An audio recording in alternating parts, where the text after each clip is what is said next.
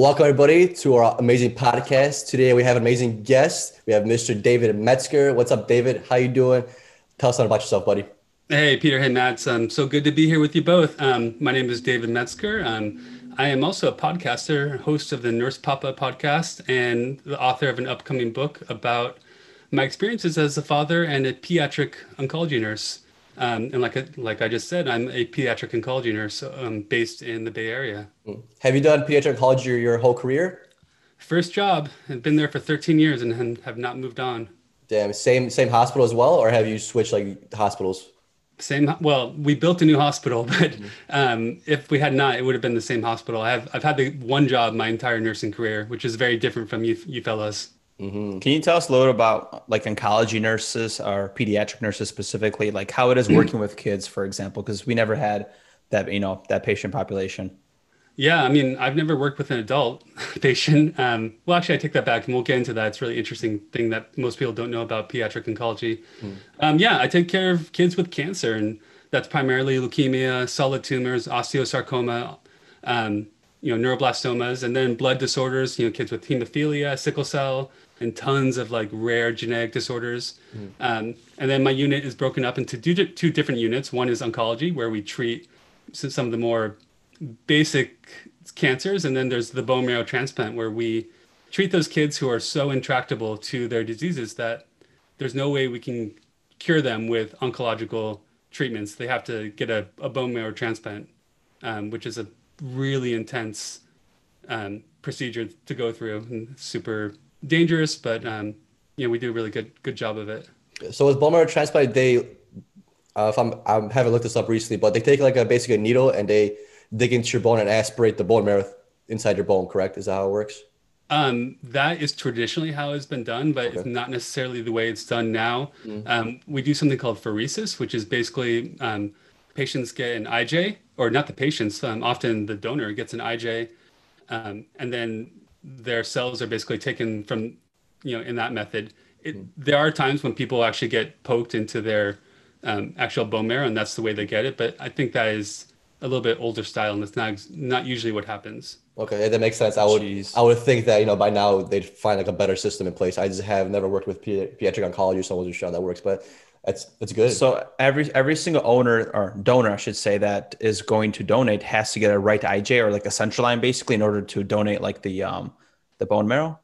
Often, not always the way it happens. Sometimes you can actually do it with a peripheral. It depends on what kind of cells they're going to do, and what the disease that they're treating. That's not part of the process that I'm usually involved in. The cells come to us in this magic little cooler, that comes up to the floor when it's time to give the transplant. And it's a relatively unexciting procedure. It's like giving blood, except your patient can have a serious anaphylactic reaction to it. Oh, wow. Right. And it's kind of is similar to like getting blood, where you got to do like the cross match. Of course, they have to have the same blood type and all that. Yeah.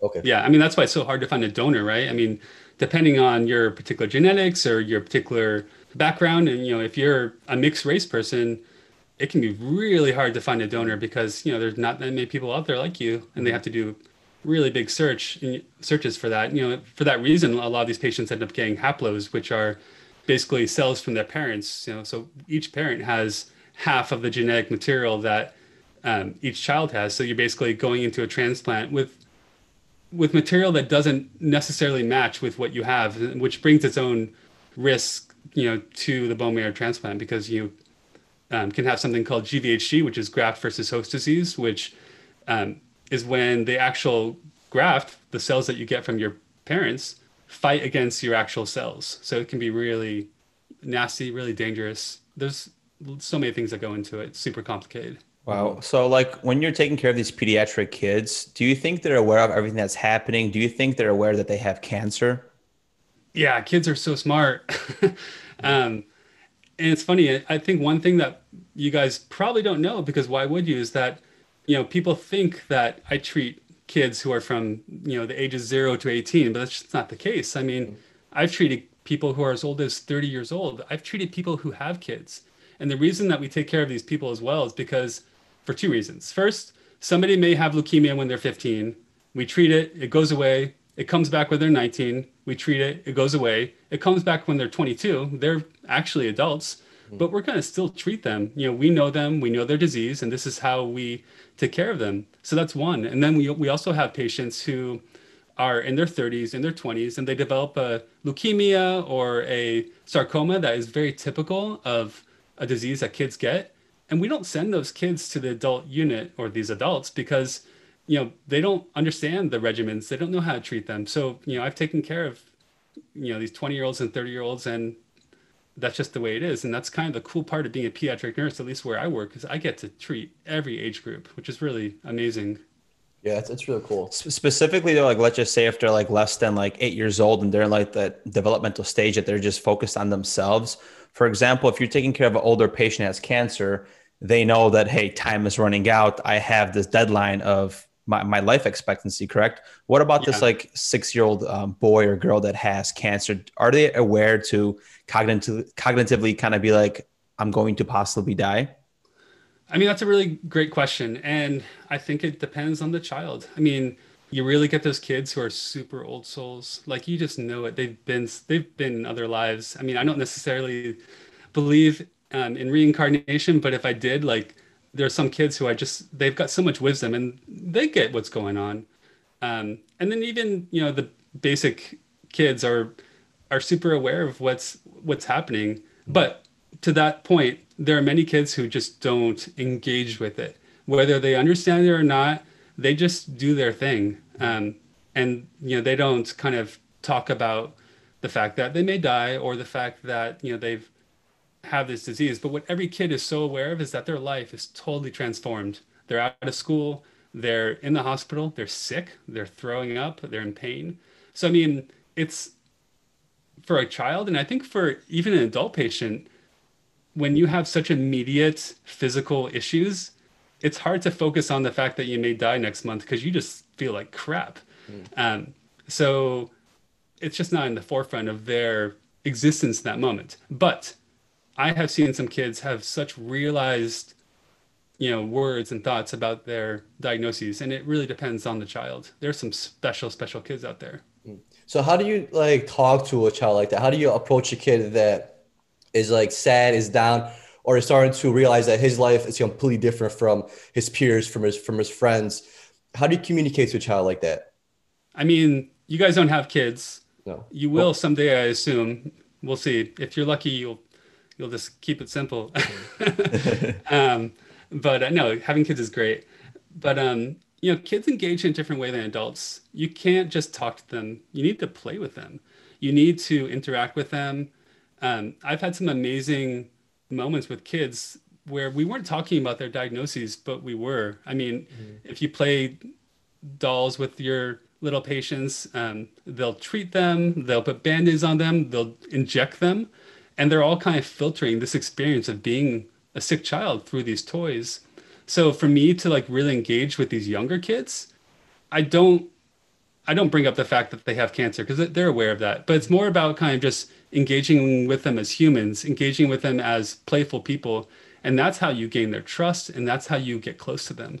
So it's a really very situation-based thing where I try to read the room, I try to read what the kid is thinking and what they're feeling, and I go from there. But playing and interacting and always asking permission to do things is the way I really like to approach it. Like I don't walk up to a kid and just stick my stethoscope on their back. Like I ask them, like, can I put my stethoscope on your back? Or, if they have a teddy bear there, I'll listen to the teddy bear first, because that's what they're engaging with. I have like listened to the hearts and lung sounds of so many stuffed animals before I ever put that stethoscope on a child. It's just like, you have to be patient, and you have to realize that they're in a very traumatic, scary place. I mean, we're nice. You're not going to find a mean pediatric oncology nurse, but they don't care.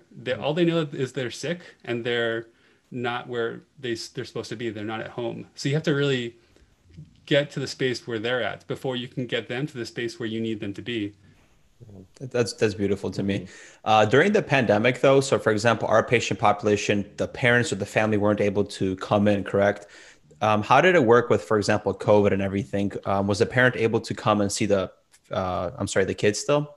Yeah, man, it's been so hard. I mean, we have it better than most people because we do take care of kids, because we can't expect parents to leave their sick children in the hospital. I mean, there's always a parent with a child, almost always.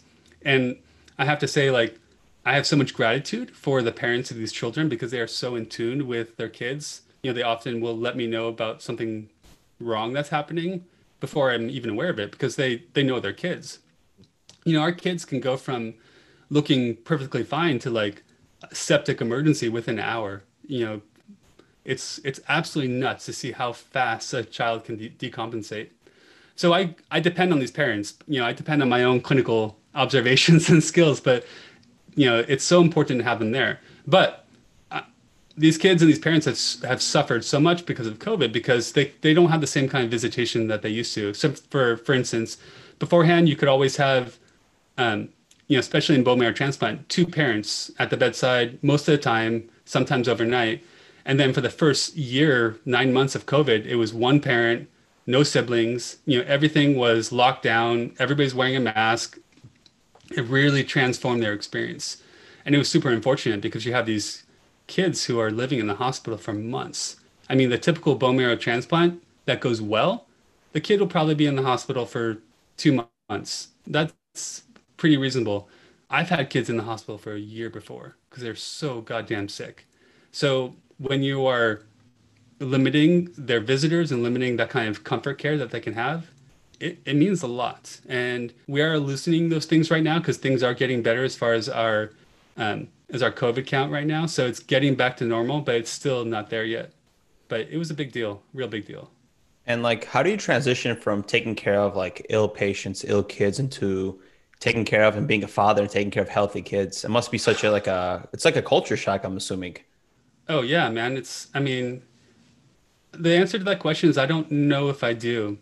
I mean, I'll tell you a story. So like, you know, when one of our kids dies in the hospital, we give the kid a bath, and that's just the way we treat their body. I mean, it's this very ritualized, beautiful moment. I mean, it sucks what's happening. Like they died, we know them really well, and we want to kind of usher them out of this world in a really peaceful, loving way. So we give them a bath, and then we transfer them to the morgue. There have been times when I've done that, and then I've gone home and given my own kids a bath, and you know, put them to bed and read them a book, and it is such a mind fuck to do that. You know, I can one imagine. night. Um, but it's also amazing. Like I can't imagine a better way to feel thankful for my healthy child than to have that kind of split dichotomy between home and the hospital. I think that when I was a new nurse, I tried to compartmentalize these two different spaces. And I think it caused me lots of stress and mental pain. And I think naturally, you know, our human brains will separate out the stuff that really sucks. Like, you know, we just won't think about it. So, you know, part of it just happens naturally where I will just kind of leave one zone and enter the other. But I do think it's really important to be aware of what we're doing and where we came from. I mean, the world's a beautiful fucking place. It's so awesome, but it's so horrible too. So much happens that, you know, I don't even want to think about. But just because I'm not there to see it doesn't mean that it doesn't happen. So I want to be there for these kids, and then I want to be there for my kids, and just understand that, you know, there's bad stuff out there, but it doesn't mean that the good stuff isn't also really present. It's hard. I'm still working it out. Maybe you guys can give me some advice on how to make it through a shift and then go home. Yeah, I mean, I can imagine it being super hard for you because Matt and I work in the ICU. So we don't develop that bond as closely as you do in peds oncology, especially because I'm guessing you have patients that come in throughout the year, right?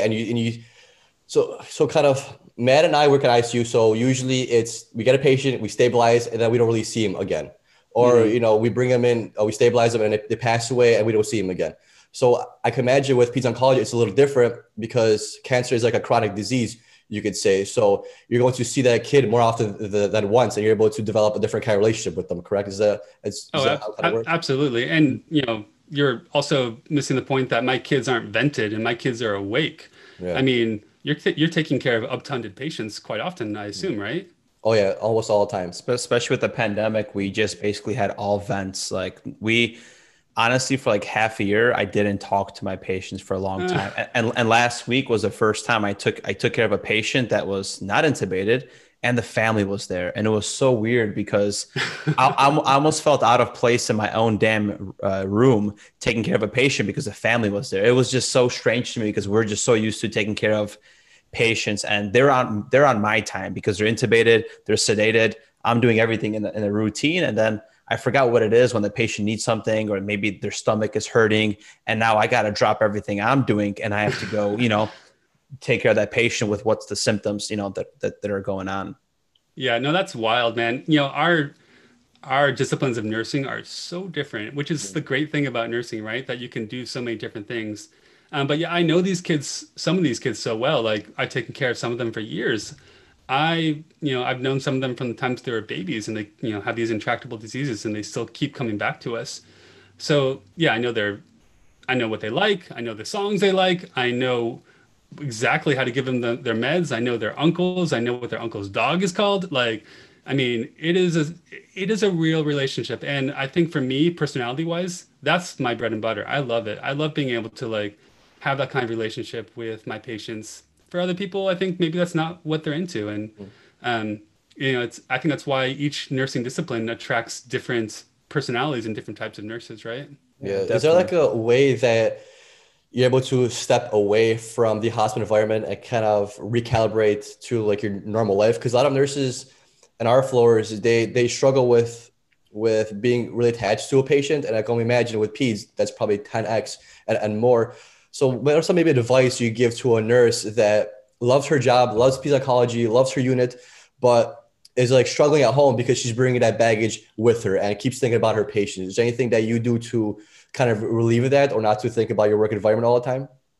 I mean, yeah, I don't think it's healthy to go home and think about, hey, did I do something wrong with that drip at 8 o'clock? Yeah. I mean, if you did, you should call. But um, like I said before, I think it is very difficult to separate these two worlds that we live in because, you know, like I said, I'm a caregiver to kids at work, and then I'm a caregiver to kids at home. Um, but what can I say? What I can say is having balance is so super important. So I tell my young nurses who I mentor, like you need to have something going on outside of work. You need to, you know, take care of your relationships. You need to talk to your friends. You need to read books. You need to get out there and exercise. You need to eat well. You need to have interests. For me in particular, I'm a writer, I'm a musician, I'm an artist. Like for me, that's how I get my energy back. Um, I love, you know, exercising in nature. I take my paddleboard out into the bay and just like we'll spend hours miles away from anybody that's crying, which is like so necessary for me to be hearing the sounds of the birds and the swish of the waves rather than the sounds of cars and the screaming of my kids. So I think having space, having balance is so super important. I don't think you're ever going to get away from being a nurse because you know you could be walking down the street and somebody has a cardiac arrest and you are the person who's going to say, oh, I know how to give CPR, I'm going to start it.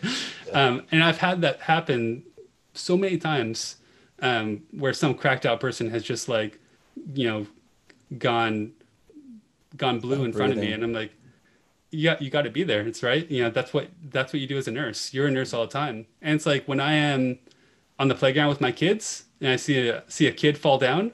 Well, not during COVID. I don't touch anybody, but back before COVID, I would pick that kid up. I'm a nurse on the playground too. So the answer to that question is complicated, but you got to have balance.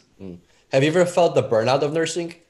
Because I Oh, can imagine, because yeah. personally, like adults are great, but me working with kids would be a lot harder for me because I know I would definitely take some of that baggage home, and I know that would burn me out more than adults. So, how did you deal with burnout? And if you did feel it, how did you get past it?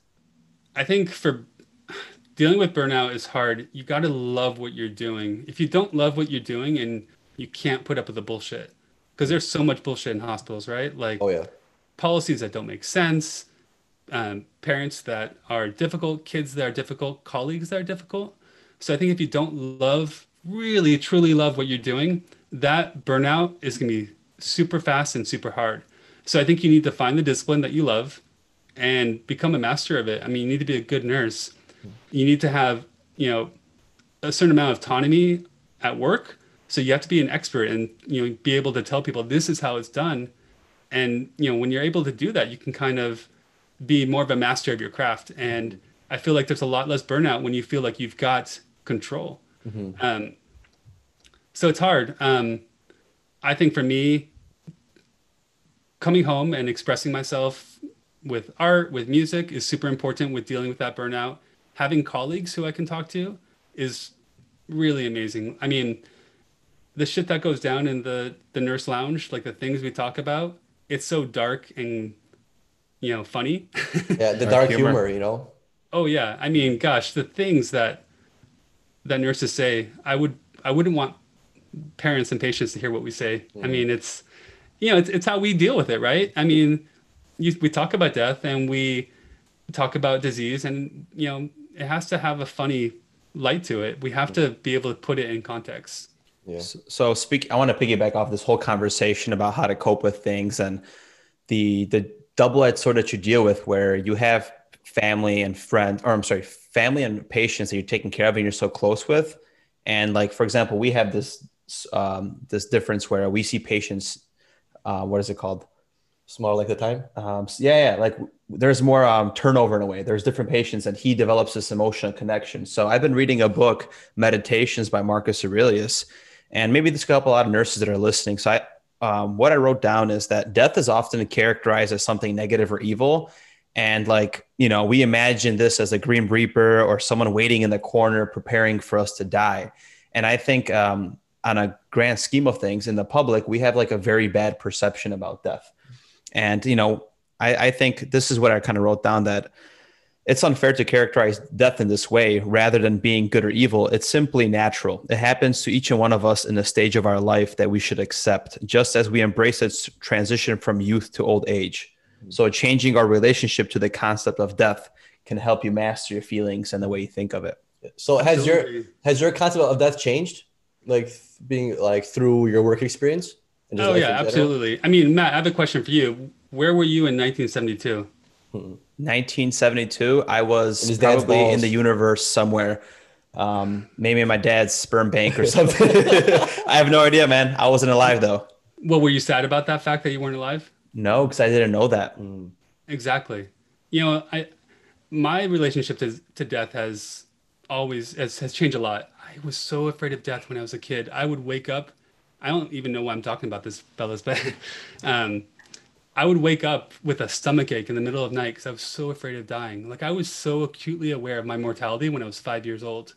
And I don't know why. Maybe I was a really cerebral kid. I was just kind of aware of that. Maybe we had a pet that died. I mean, I just kind of like knew about it and I was scared. But as I've taken care of so many kids who have died, my relationship to it has for sure changed.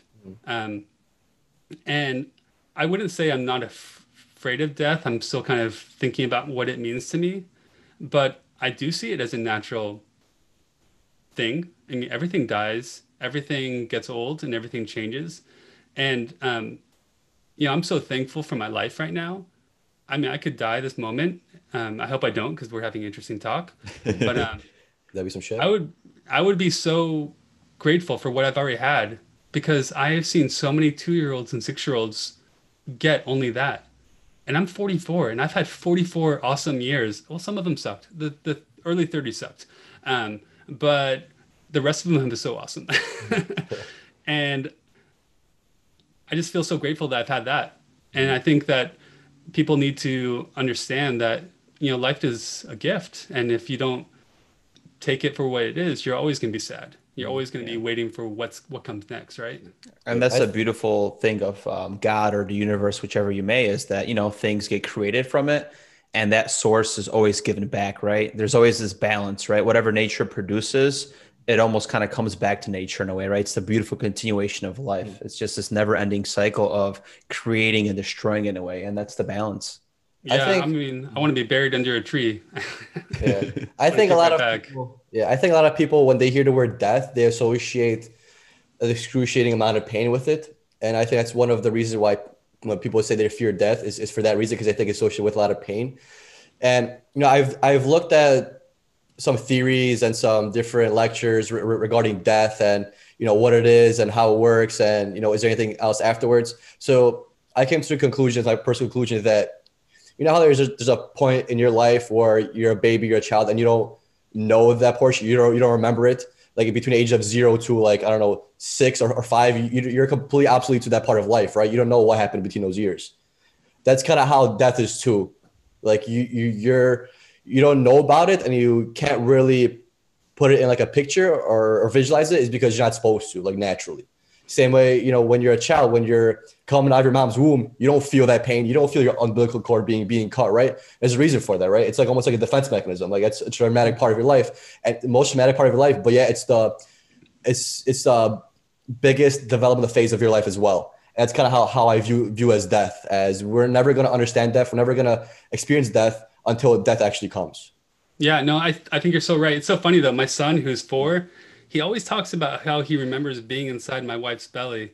Like, Really? I wonder if kids, under a certain age, just kind of are more in tune with, the time that we're not supposed to remember. But you're exactly right. I've listened to lots of palliative care lectures, and the thing that people are most scared of when they're dying is, 1, pain, exactly, and 2 is this kind of perception of lack of dignity, as in like they'll shit themselves, or they will not be in control of their mental facilities.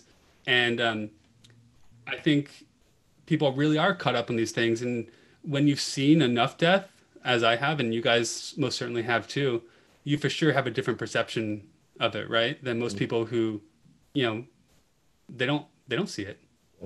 100%, I agree with you. Yeah, of course, I don't take as harshly as other people, just because of my belief that this isn't it. Yeah. So I feel like that has definitely helped me get past that hump as a new grad nurse, especially in the ICU, where a lot of our patients go septic and they die.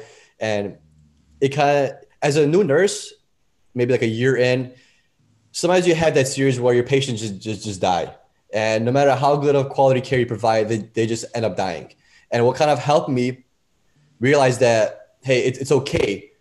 What helped me realize that it's okay is a fact that my beliefs changed from it being the end to it being the end of this and the future of later, or whatever you want to say. And that's definitely helped me through it. Yeah, it's amazing. I don't come from a Christian background, and I'm not particularly religious now, but I do have spirituality. And you can't take care of people who are that sick and not have some sense of connection to the universe. But I do have patients and their families who are so intensely Christian, and I've seen the comfort that having direct faith in the afterlife has on the process of dying. And man, it looks nice. I mean, I would love to have that kind of feeling of safety about what's going to happen after I pass away, but I don't personally have it. But I do appreciate when people, for whatever reason, this is their faith tradition, are able to rest on that, and it brings a lot of comfort. I mean, say whatever you want about religion being the opiate of the masses. It is an opiate. Yeah, that's a very good perspective. I think it just gives hope, and that's what we need to carry on in life sometimes. And if you ask me about how I see things, for example, I love Stoicism and like philosophy, spirituality, right? I sometimes feel like maybe we don't die because we are spiritual beings in a human experience, and this human body that we're embodied in is more just like a vessel. It's a vessel it's a tool for our spirit to go on to wherever it has to. We don't have that answer. I don't, but it's just interesting to, think about that concept. Absolutely. And speaking of meditations, right? Because I mentioned that book about death and everything. You wrote a book too, and I was curious, what are your favorite meditations and your, parenting examples from that book? Yeah, no, thanks for asking. So the book doesn't come out till August, and it's been a real journey. It took me 5 years to write, and it feels like that much time to find a publisher for it too, but I finally did. But the whole point of the book is, these lessons and meditations I've learned at the bedside with these kids and their families that I've been able to take home and directly apply to my life as a parent, my life as a human. And, they're not really lessons about how to, stop your kid from looking at a tablet or make him eat his vegetables. They're much more about being aware of the experience of parenthood. So, for instance, there's a chapter in the book called Meet Your Kids Where They Are and Not Where You Want Them to Be. I mean, every parent, I feel like, has this impulse to kind of control where their kids are going to go and to help, lead them down the path that they decide is a good one for them. And I'm no different. I feel like I've, often had this kind of heavy-handed, way with my kids. But what I've learned from these kids in the hospital is that you can't do that and be a really effective parent. So I had this patient, and this is a story I tell in this chapter. His name was Alberto, which is not his real name, but we'll call him Alberto for now. And he had a disease called DIPG, which is just this horrible brain tumor. There's no good outlook for this tumor. You're going to die. And not only will you die, you will die in almost an ALS manner in which you are slowly robbed of your facilities. Like this kid, I had taken care of him, and he was able to, he was able to talk, he could hear, he could kind of move and take care of himself. He was beginning of his diagnosis. And then I saw him again, like, a year later, and he was totally transformed. He was mostly blind. He was pretty deaf. He was full care. He was having seizures. It was just a mess. Like, it was horrible. And I was standing over his bed with his mom one day, and he was sleeping, and she was holding his hand and just talking about him, like telling me, about his life before he had his disease. Like, he was an Eagle Scout. He was, super good at math. He was really into cars. But then she looked at me, and I'll never forget the look on her face. And she said, "But I am so proud of who my son has become. The grace that he's had in this disease, the patience he's had with us as his parents." And I just realized then, like, that's what being a parent is. It's letting your kids be who they are when they are that, and supporting them and being proud of them. And it's things like that, these kind of like really intense discoveries about what it means to be a parent and what it means to be a child that made me want to write this book, because I've seen these things happen, and I'm just, people need to see this. They need to know that parenting is this complex dance. It's not even a dance. You're on a tightrope. And on either side, you can do so many things that are going to fuck up your kid. And the world is going to do so many things that are going to fuck up your kid. And you just got to be there on that tightrope with them. And you both have like that pole that's kind of keeping you, up there on that tightrope. And you're there together. You're there together. Damn, that was beautiful. Yeah, I just got goosebumps. Yeah, same here, man. I think I have goosebumps too. Yeah, and I don't know how you do it, man. Like, I don't know how you could do pizza oncology. Like, that's like probably the hardest unit that I could ever think of working on. Yeah, and it's such a joy. I have to tell you, like, I'm sorry to interrupt you. Like, I find myself just laughing and just like so joyous as I go between these rooms, that I'm taking care of these patients. Like, I think one thing people don't realize is that life doesn't end in the hospital. These kids are growing, they're learning, they're becoming individuals. Even if they're dying, they're still kind of being human and growing up. And these parents are like starved for conversation, because they're just like with their kid in a room, which, let me tell you, can be so fucking hard if you have to spend 24 hours for months in a room with your child. Like, I mean, I wouldn't want to do that. So there's so much opportunity for deep conversation, for laughter, for jokes. Like, it is not a burden. I'm actually like ashamed that I get paid to do this. Like, it's such a great job. It's a very good perspective that you bring up, that they have a life outside the hospital, because we rarely have that perspective in the ICU, because not everybody comes out, and it's different because they're the older people in their 80s, their 70s. They don't come out very often. And I don't remember the last time I thought about a patient outside the hospital, to be honest, like their life outside the hospital. Like, that rarely crosses my mind. Is it something that you want to have, or do you really like that kind of separation? I have no idea. I mean, I've had separation my whole nursing career. So it would probably bring me more joy internally if I could have patients that allow me to think that way. But the amount of stuff that we see in the hospital, because, people would get DNR orders reversed, they hop off palliative, they hop off hospice, and then you have to deal with codes. I prefer not to think about them outside the hospital at that It's point. almost like having makes a sense. on and off switch, right? Where your experience, you have this experience where we're not numbing it, correct? We're not numbing what we're experiencing, we're feeling it. We're also compartmentalizing, we're putting it in a box and we're putting it away for the next shift, right? And then we go live our lives in a way. Like Yeah. that's the way I've created nursing to be, because it's very hard to see the stuff that we see, you know. And it's like, even though this patient is older, they lived their life, you know, it's not as sad, but it is in a way, you know. And it's just a human experience, right? It's just seeing suffering, no matter who it is. Like, seeing pain and suffering is not a good emotion. And I feel like sometimes it just like, it kind of messes you up a little bit, right? Yeah, Like, it it does. kind of throws your energy off. You get drained, right? Like nursing is not only this physical job, it sucks your life force away, and you need to recharge, you know. And that's why, just like you mentioned, you need that life balance where you're an artist, you know, you write a book, you do a podcast, you go bond with nature. You need that creativity, you need that passion outside of nursing to recharge your life force before you could get back at it, because it's just more than just nursing and patient care. Yeah, and I totally agree with you. One thing I would add is that it's okay to feel messed up and fucked up sometimes, because that also is part of the human experience. You know, how can you experience joy if you don't experience just feeling completely just flattened by your experience? Like, I don't like feeling like that, but I do appreciate that I can tell the difference between feeling like that and feeling really good.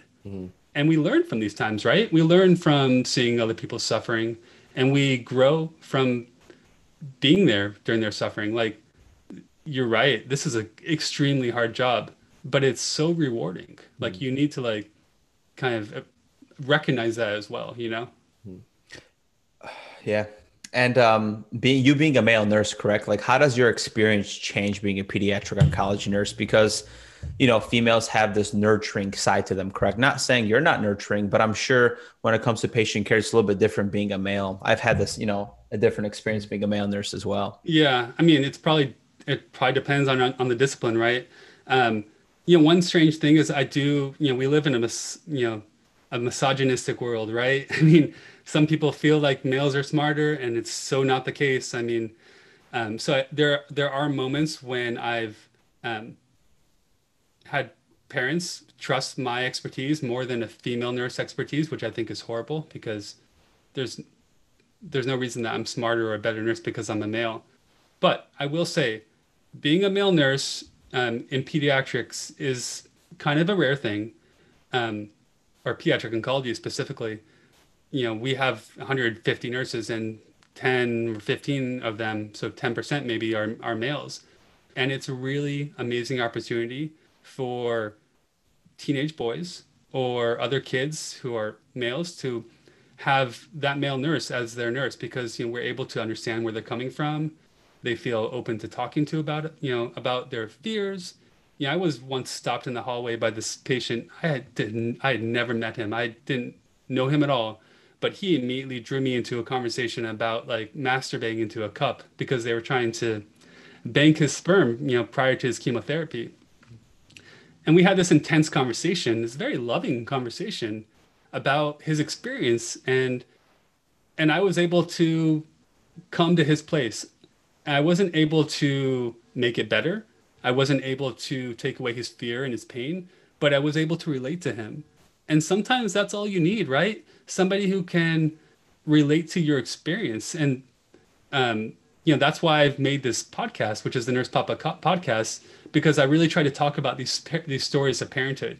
Parenthood is such a crazy experience. Like, God bless you guys if you choose to do it at some point in your lives. It's so hard, and I wanted to be really honest about these stories, how wonderful it is, how painful it is, how funny it is. Like, kids are so goddamn funny.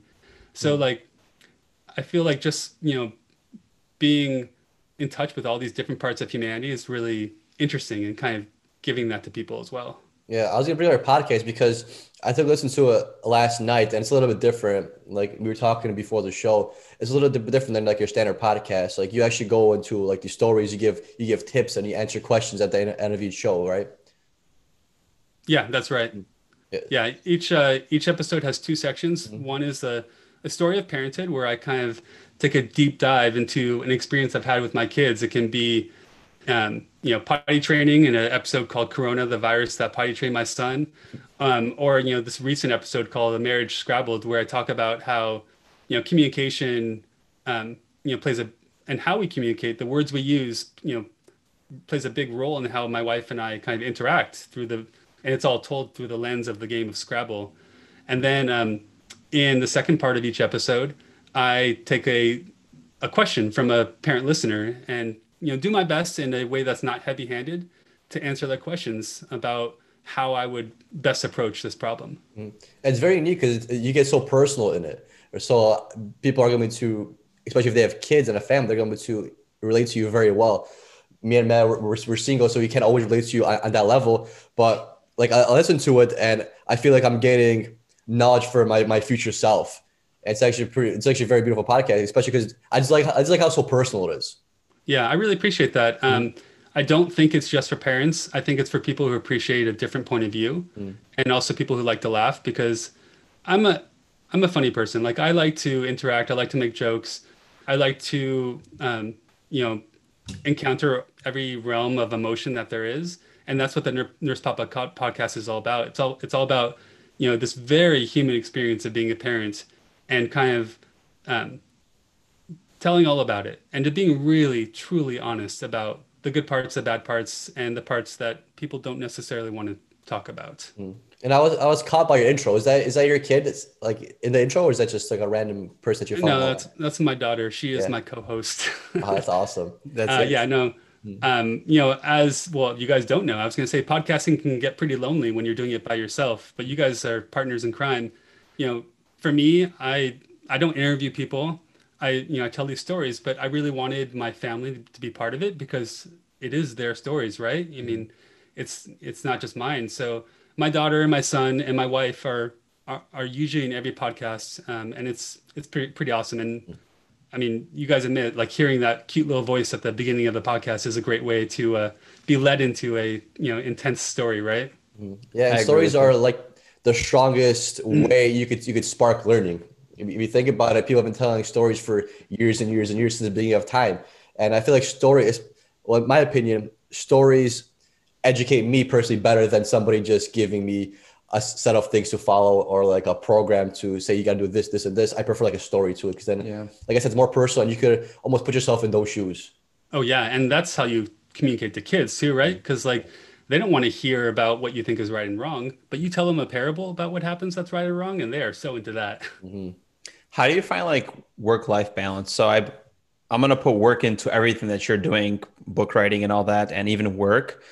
Do you have like a personal day for yourself once a week where you don't interact with, maybe the wife for a couple hours and the kids, you go out doing your thing? How do you find balance in this hectic life? Oh, I have no balance. Okay. No, it's hard. It's hard, man, because, we're in a loud, noisy world, right? Oh yeah. If I'm not doing something personal, like, my artwork, or at home, or taking care of my kids, I'm on social media promoting what I'm doing. Like, it's really, really hard to find balance. I'm still struggling with that. I'm still struggling with having my phone in front of me, and having my phone out when I'm with my kids. I think that it's really about kind of not doing something sometimes, which I'm still trying to figure out, because I always want to be doing something, because I'm an energetic person. I've got interests.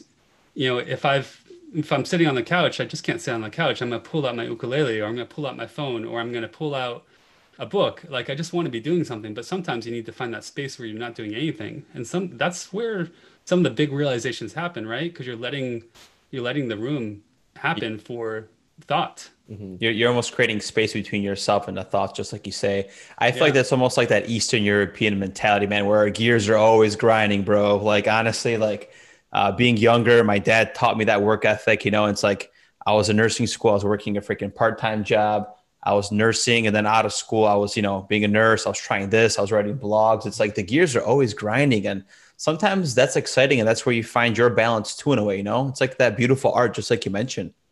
Yeah, it's hard. I mean, I think it's all about the growth process and becoming a realized person. I am not a realized person, but at least I'm trying to be a realized person. It's a difference. Yeah.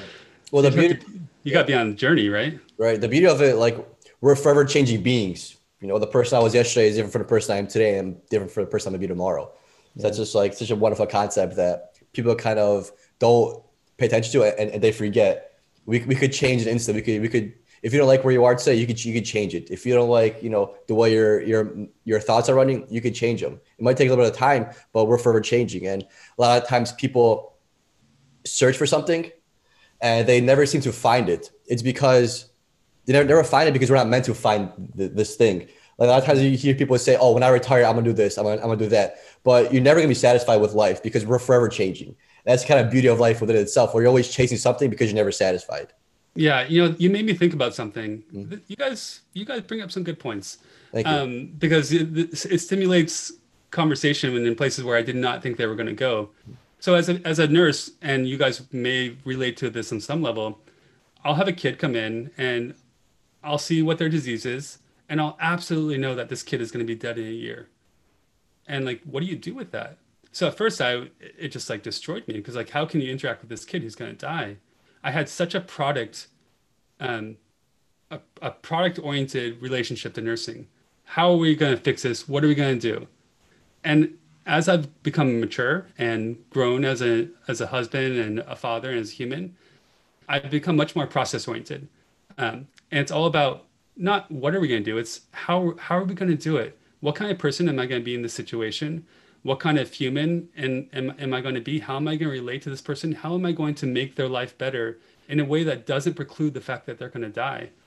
And it's really about how you do things and this process that you respect rather than depending on what's going to happen tomorrow, right? Yes, you're moving away from how do we fix it into more of like this is the end goal. What can I do now to make the situation better, right? Because Yes. Yes. you can't fix everybody. You can't. And No. that's the hardest thing for me was a nurse. It's just like me getting over the point in my head that says this person's gonna die. Okay, I'm gonna try and save him. I'm gonna do my thing and he's gonna be fine tomorrow. He's gonna be fine. He's gonna come out of he's not gonna die. Super nurse. And you know, that takes a toll on you because you can't fix everything. You can't. And that's like the hardest barrier to get past as a nurse because as a nurse, you want to be able to help, you want to be able to fix everything, and you just can't. Right. Yeah, and you know, there's a chapter in my book. It's called "You Can't Fix Everything," Yeah. and it's just the way it is, right? Right. I wanted to ask you last question here. Why did you choose the word meditation for your book? I mean, I don't think I was referring directly to like the act of meditating, but I was referring to the act of being present. Of you know, that's what you're doing when you're meditating, right? You are being completely present with your body, with your surroundings, and the idea that for me, parenthood is not avoiding mistakes because you're going to make a mistake every second. You're going to make 1,000 mistakes in one day. It's about being aware of what you're doing. It's about meditating on the fact that you are fallible and that you want to be better. Like there's so many moments when I just suck at parenting. I just I just fail. I check out emotionally. I check out physically.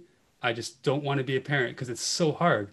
But I try to be aware of what I'm doing in that moment and realize what I have and realize what I can learn. And it's all about being present. That's It's awesome. I agree with you, man. That's all we have, right? Like just to wrap up the podcast and all of our thoughts, it's like, we're so fixated on death and dying. We're so fearful of that, right? Religion. We're just fixated on that future tense of dying. I have to be a good person because I'm going to go to hell or heaven, right?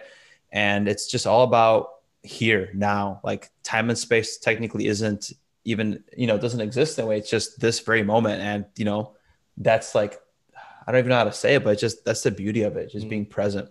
Yeah. And you wrote one other question to me that made me really think. So I would love to address it. You asked like, because it directly relates to this, how, through this journey of being a father, how have I like determined how to make a fruitful present relationship with my kids? And it just took me down the wormhole today trying to think about that. And this morning was a mess. Like my kids were having tantrums, my wife was pissed at me. It was so hard to get my son out the door to go to daycare. And on the way, my car almost ran out of gas. I poured like an entire cup of coffee in my lap. Like I was a mess, guys. I was just like on the edge of losing it. Mhm. And then I dropped my son off at daycare and I was holding him. I was like just saying goodbye to him, hugging him. And my ear was pressed against his chest and I could hear his heartbeat. I could feel his heartbeat on my face. And it occurred to me in that moment that like these patients I take care of, I listen to their hearts and lungs all the time, every day. And I like intimately know what they sound like. I can hear the gurgles in their belly. I can hear the breaths in their stomach, in their chest. But I don't do that with my kids. When's the last time did I listen to my kid's heartbeat? When's the last time I did a head to toe on my kid? And that moment, I was so like grateful for that presence of holding him and being aware of him and just like being a good dad. And the answer to that question of how do I develop a relationship with my kid is by just taking every moment for what it is, and just being there. I mean, you hear some people ask, like, how do I develop a relationship with my 15-year-old who doesn't want me around?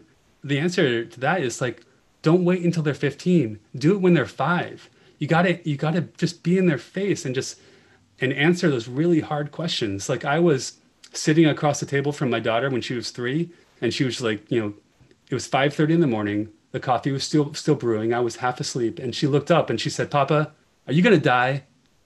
And I had no idea what to say. So I just said, "Yes, I'm going to die. Everybody dies." And she said, "Papa, am I going to die? I don't want to die." And I was still honest with her. I said, "Sweetie, you're going to die too. Everybody dies, but it's not going to be for a really long time. I hope. Eat your cereal."